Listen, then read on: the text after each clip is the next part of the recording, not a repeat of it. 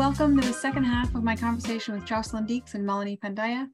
Here we get into more details about the housing crisis, gentle density, and all of the things that go along with it. My name is Jennifer Harris, and here we go. So we know that there is a housing crisis coming. Are we already in that housing crisis? And is that housing crisis for low-income housing or middle-income housing? Like, we've got Regent Park, and we know that that's supported housing, but how do you deal with teachers and professionals and people who have higher education but cannot afford to be there? I mean, we've touched on it a little bit in NIMBYism, YESBYism, or what, YIMBYism, sorry. How substantial is that number of people? To me, it would be a huge number. And that's what the really fascinating thing is. So when you talk about Regent housing, you're talking about social housing, rent geared to income housing. And that is a really important critical component of society. And often, the purpose of that is to help support people who need the most support. So that on the housing spectrum is absolutely critical. But when we talk about affordable housing these days, we're talking about housing for teachers and nurses and people who have professional degrees who find the city unaffordable. And it's, fascinating to me that I had a neighbor in the apartment building next door to me who, we'd spend mornings at the dog park together. She was a newer teacher and in high demand because she was a French immersion teacher, and apparently those are always in high demand. And she and her husband left Toronto because they couldn't afford the rent in the purpose-built apartment building next to me. And I'm not surprised, because when I heard how much rent is in the building, and this is not a luxury building, I was floored, and I thought, I don't think I could have afforded, in the earliest parts of my career, I don't think I could have afforded the rent. And I find it really interesting. We have an office of really, really fantastic, dynamic, intelligent people who are new to their careers. And I find it really interesting, in a lot of cases, the living arrangements that they've worked out for themselves to work around what is an incredibly high cost of living in this city. And I would hate to think that those are the people that we're going to lose, because they are absolutely the future. They're the people who create all the cool stuff. They're the chefs who create the cool restaurants we want to go to. They are the fashion designers and, all of that kind of stuff. Or they're the nurses and the teachers that we so greatly rely on in terms of those services that they provide. So I personally think the housing crisis is already here. I think from an availability standpoint, at many income levels, it's extremely challenging. The competition is something else when I hear what people have to do to be able to rent. And if they get, if they're successful, the affordability is pretty crushing. And so I hope that there are things that we can do to change that. And then also, I hope there are things that we can do to improve the possibility and opportunities for people to have ownership as well. I think renting is certainly something that is extremely important and creates a healthy city. And I think for some people, it is their lifelong choice. But I also actually think the ownership piece, as North Americans, we aspire to ownership, and that will be a philosophical shift that will take quite some time. So I think we need to do a lot better on that front as well. No. I just dovetailing from what Jocelyn's saying, and you hear these stories about teachers, as you were saying, who can't afford to live where they teach. And of course, and then this ripples out, because then, you look at these schools that have all of this land for parking. So you have people who are driving to school. So it suddenly becomes about transportation. It becomes about land use. It becomes about all of these other things. So this idea of affordable housing, and as you said, not necessarily social housing, but affordability versus affordable housing, it becomes a central piece of how your city works, right? How people are like actually going to work, and then how the city itself, are you putting more cars on the road because you can't afford to walk to work anymore? So I think it changes the dynamic of the city. So yeah, I would think it's happening now, unfortunately. I totally agree with both of what you've said, and what other cities have addressed housing crisis in a positive way. I'm like, I actually can't think of anything at the moment. And I mean, that's terrible. I feel badly that I can't, but I haven't seen any major successes that have been blasted across the world so that we would know about it. You know, everybody's favorite urban planning example after Barcelona, because that's always, you know, number one in planning school. But, you know, Portland, Oregon's done some interesting stuff. And I think we actually started to see some reflections of that in the legislation, or in the, in the legislation that was released earlier this week from the province, where there are minimum requirements in terms of, you know, single family houses are not something that are permitted anymore. And instead it's turned into, you know, having a couple of units. And, you know, the province of Ontario last week created an enabling environment for things like, if you want to have 3 units in your home, you don't have to go through all that permitting process, you know, nightmare of a process that, Jen, you help people through so successfully. Or laneway houses, which for a long time were very restrictive, or garden suites, or, you know, all kinds of things, you know. And that's what people talk about when they talk about the gentle density piece, where that, if you magnify that across an urban area, well, then you're getting a lot more of units. And just in case anybody thinks I loved all of the announcements from last week, I did not. But I think that there were some pieces that were kind of heading in the right direction when we think about that. That's not going to solve everything, though, and we do need to start thinking about our city a little bit differently. And, you know, from the Toronto of yore, where there is, you know, necessarily going to have to be some density that is introduced as well. And that does look like taller buildings. And so then we need to think about, okay, so how are we going to do that well? And I think we have had some successes, and I think we've had a lot of growing pains on it. But hopefully we can take all of that learning and make it a little bit more successful into the future. So I want to hear what Melanie has to say on that, though, because she actually has been in this, you know, I'm sure Melanie spends all day looking at case studies and precedents. So tell us. It was funny because when you said the next city after Barcelona, I'm like, I'm just going to say Paris because Paris is getting so much attention right now. But then I thought, you know what? But Paris is getting, or Amsterdam, it's a little bit older, but getting attention because they're doing a lot with transit, right? They're taking out these streets and they're putting in bike lanes, and people, at least in the news, seem to like it. I don't know if you actually live there, whether you get the same complaints we get around Yonge Street, Jen.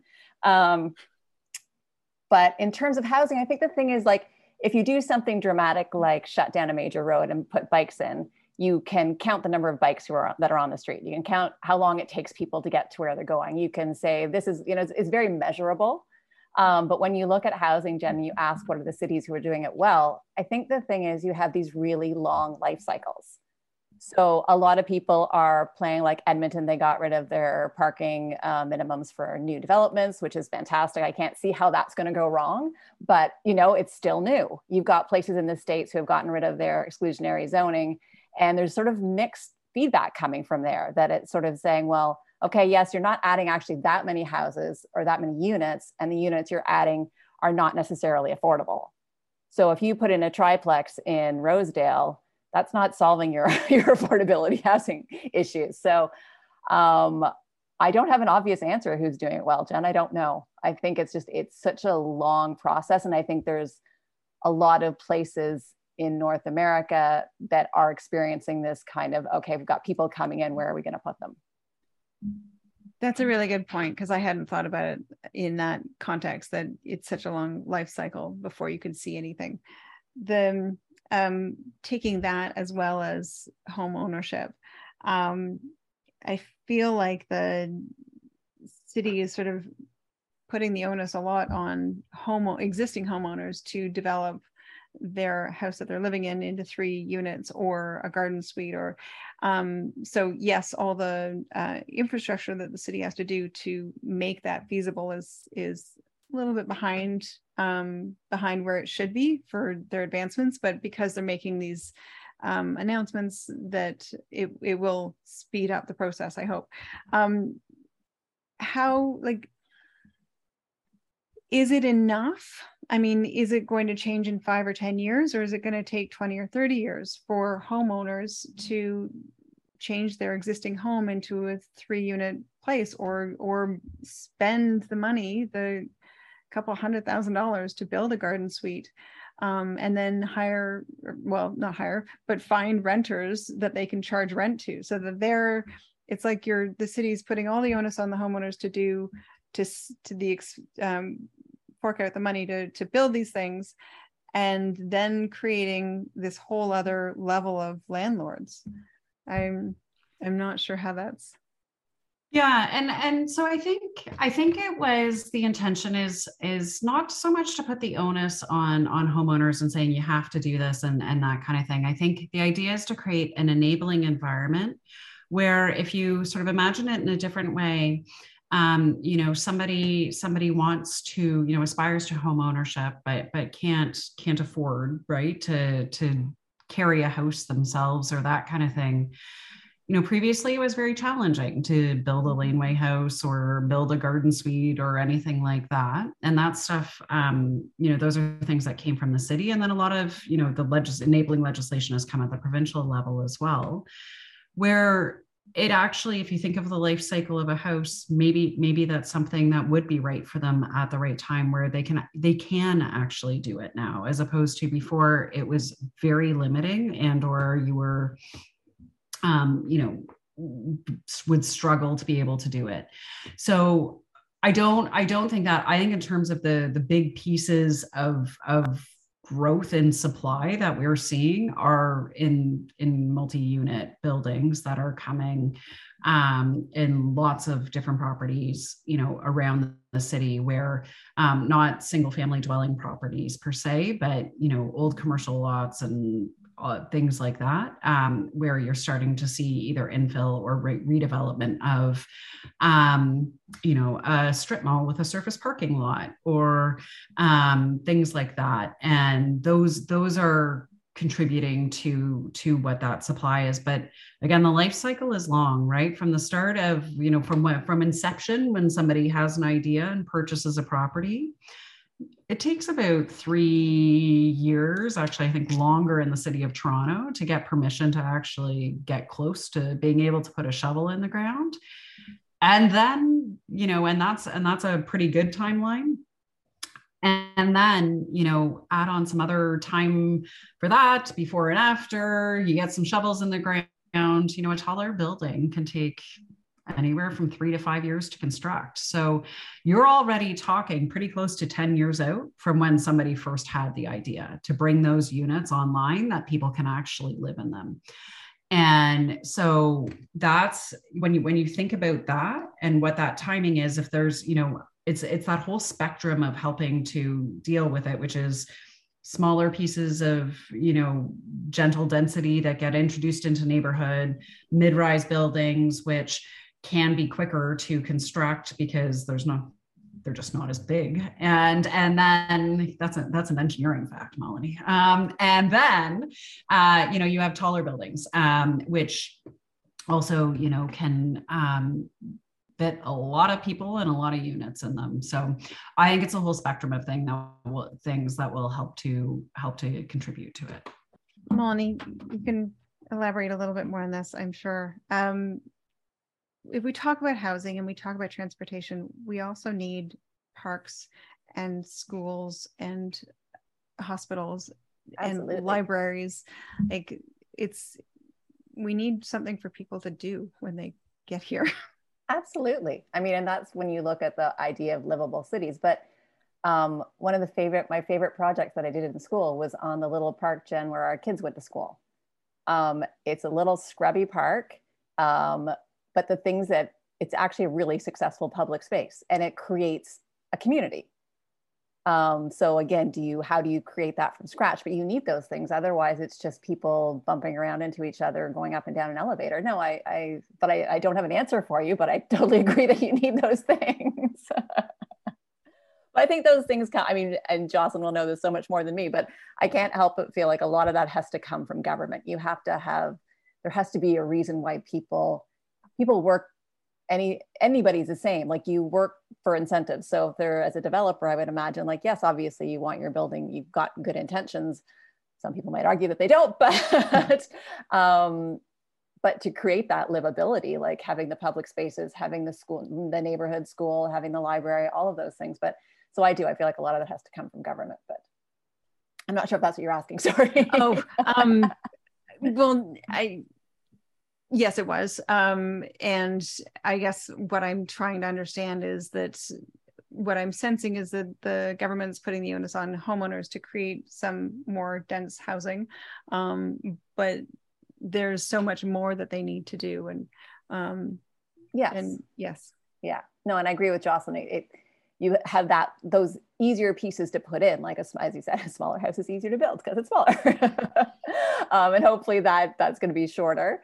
But those aren't necessarily going to change the feel of a neighborhood. But yes, you need those tall buildings just to get the people in. But then in terms of the stuff that goes around it. And if you're building near transit, that's one thing, because presumably you're in an established neighborhood. So if you build something at Yonge and St. Clair, you've got parks that are already there. But when you're building farther out, I don't know exactly what that looks like.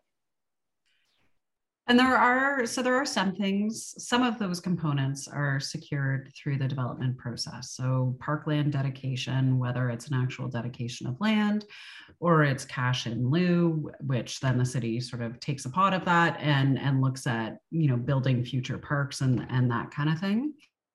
So some of that does get secured. Some of it, we're in a new regime now called the community benefits charge, where there is a certain percentage of the value of the land that developers are required to pay. It used to be a thing called Section 37, if anybody's ever heard that term. And now we're in the community benefits charge regime. We're still figuring out how that's going to look like. Pretty new, got confirmed at the end of September. So we'll see how that unfolds. And the intention of those dollars are that they are intended to then go into things like community centers and those types of things. However, then there are, things like schools and hospitals, and that's where the province comes in. And the province has that kind of responsibility to examine populations and what's happening. And I think all of it works a lot more slowly than anybody likes. And I get it, because I think people's frustration, with schools, kids being bused, portables, all of those types of things are tremendously valid. And so I think all of it just isn't, it's this nothing's really working in sync as well as it should. And I think that can be really frustrating. I have a quick question, if I can, Jen. So I understand all the sections 37, that the money should go towards these amenities, but is there anything that, I guess, incentivizes them to be well-designed public spaces, like community centers that people use or parks that people use? You sort of see these big tall buildings with a park that's tucked in behind, that's kind of a private space, so then nobody really uses them. So just that sort of question. Yeah. So when there is a requirement either for money or in some cases is an actual space contribution for things like parks and community centers, the city does run those processes. So they're not designed by the private sector. The city actually runs them, runs the process, works with the applicant, but it has specific requirements, and then they run their own consultation process. Where I think, because there's a few different types of space. Parks usually have a requirement to front onto a major road, so there is a policy there, but obviously sometimes things change. And also, there are things called privately owned public spaces that get secured on title through the development process, where it is still privately owned. So the land has not been dedicated to the city for the city's ownership. Usually the reason why that happens is because it is encumbered underground below grade by a parking garage. So the city says, no, thanks. We don't want land that's encumbered. We only want unencumbered land, which makes sense. So you have these privately owned public spaces. Those are privately designed. Those are, but there are requirements that they be publicly accessible. And I think sometimes, those started, quite frankly, as a pilot project a handful of years ago, a while ago now. And I think they've gotten better and better over time because the city has started, everybody, and not just the city, right? It's the landscape architects, it's the architects, it's, people want spaces to be successful. So, because it doesn't do anybody any good if they've got an unsuccessful space outside of, their building or whatever. So I think we're getting a little bit better at that design and thinking about, how they get used and that kind of thing.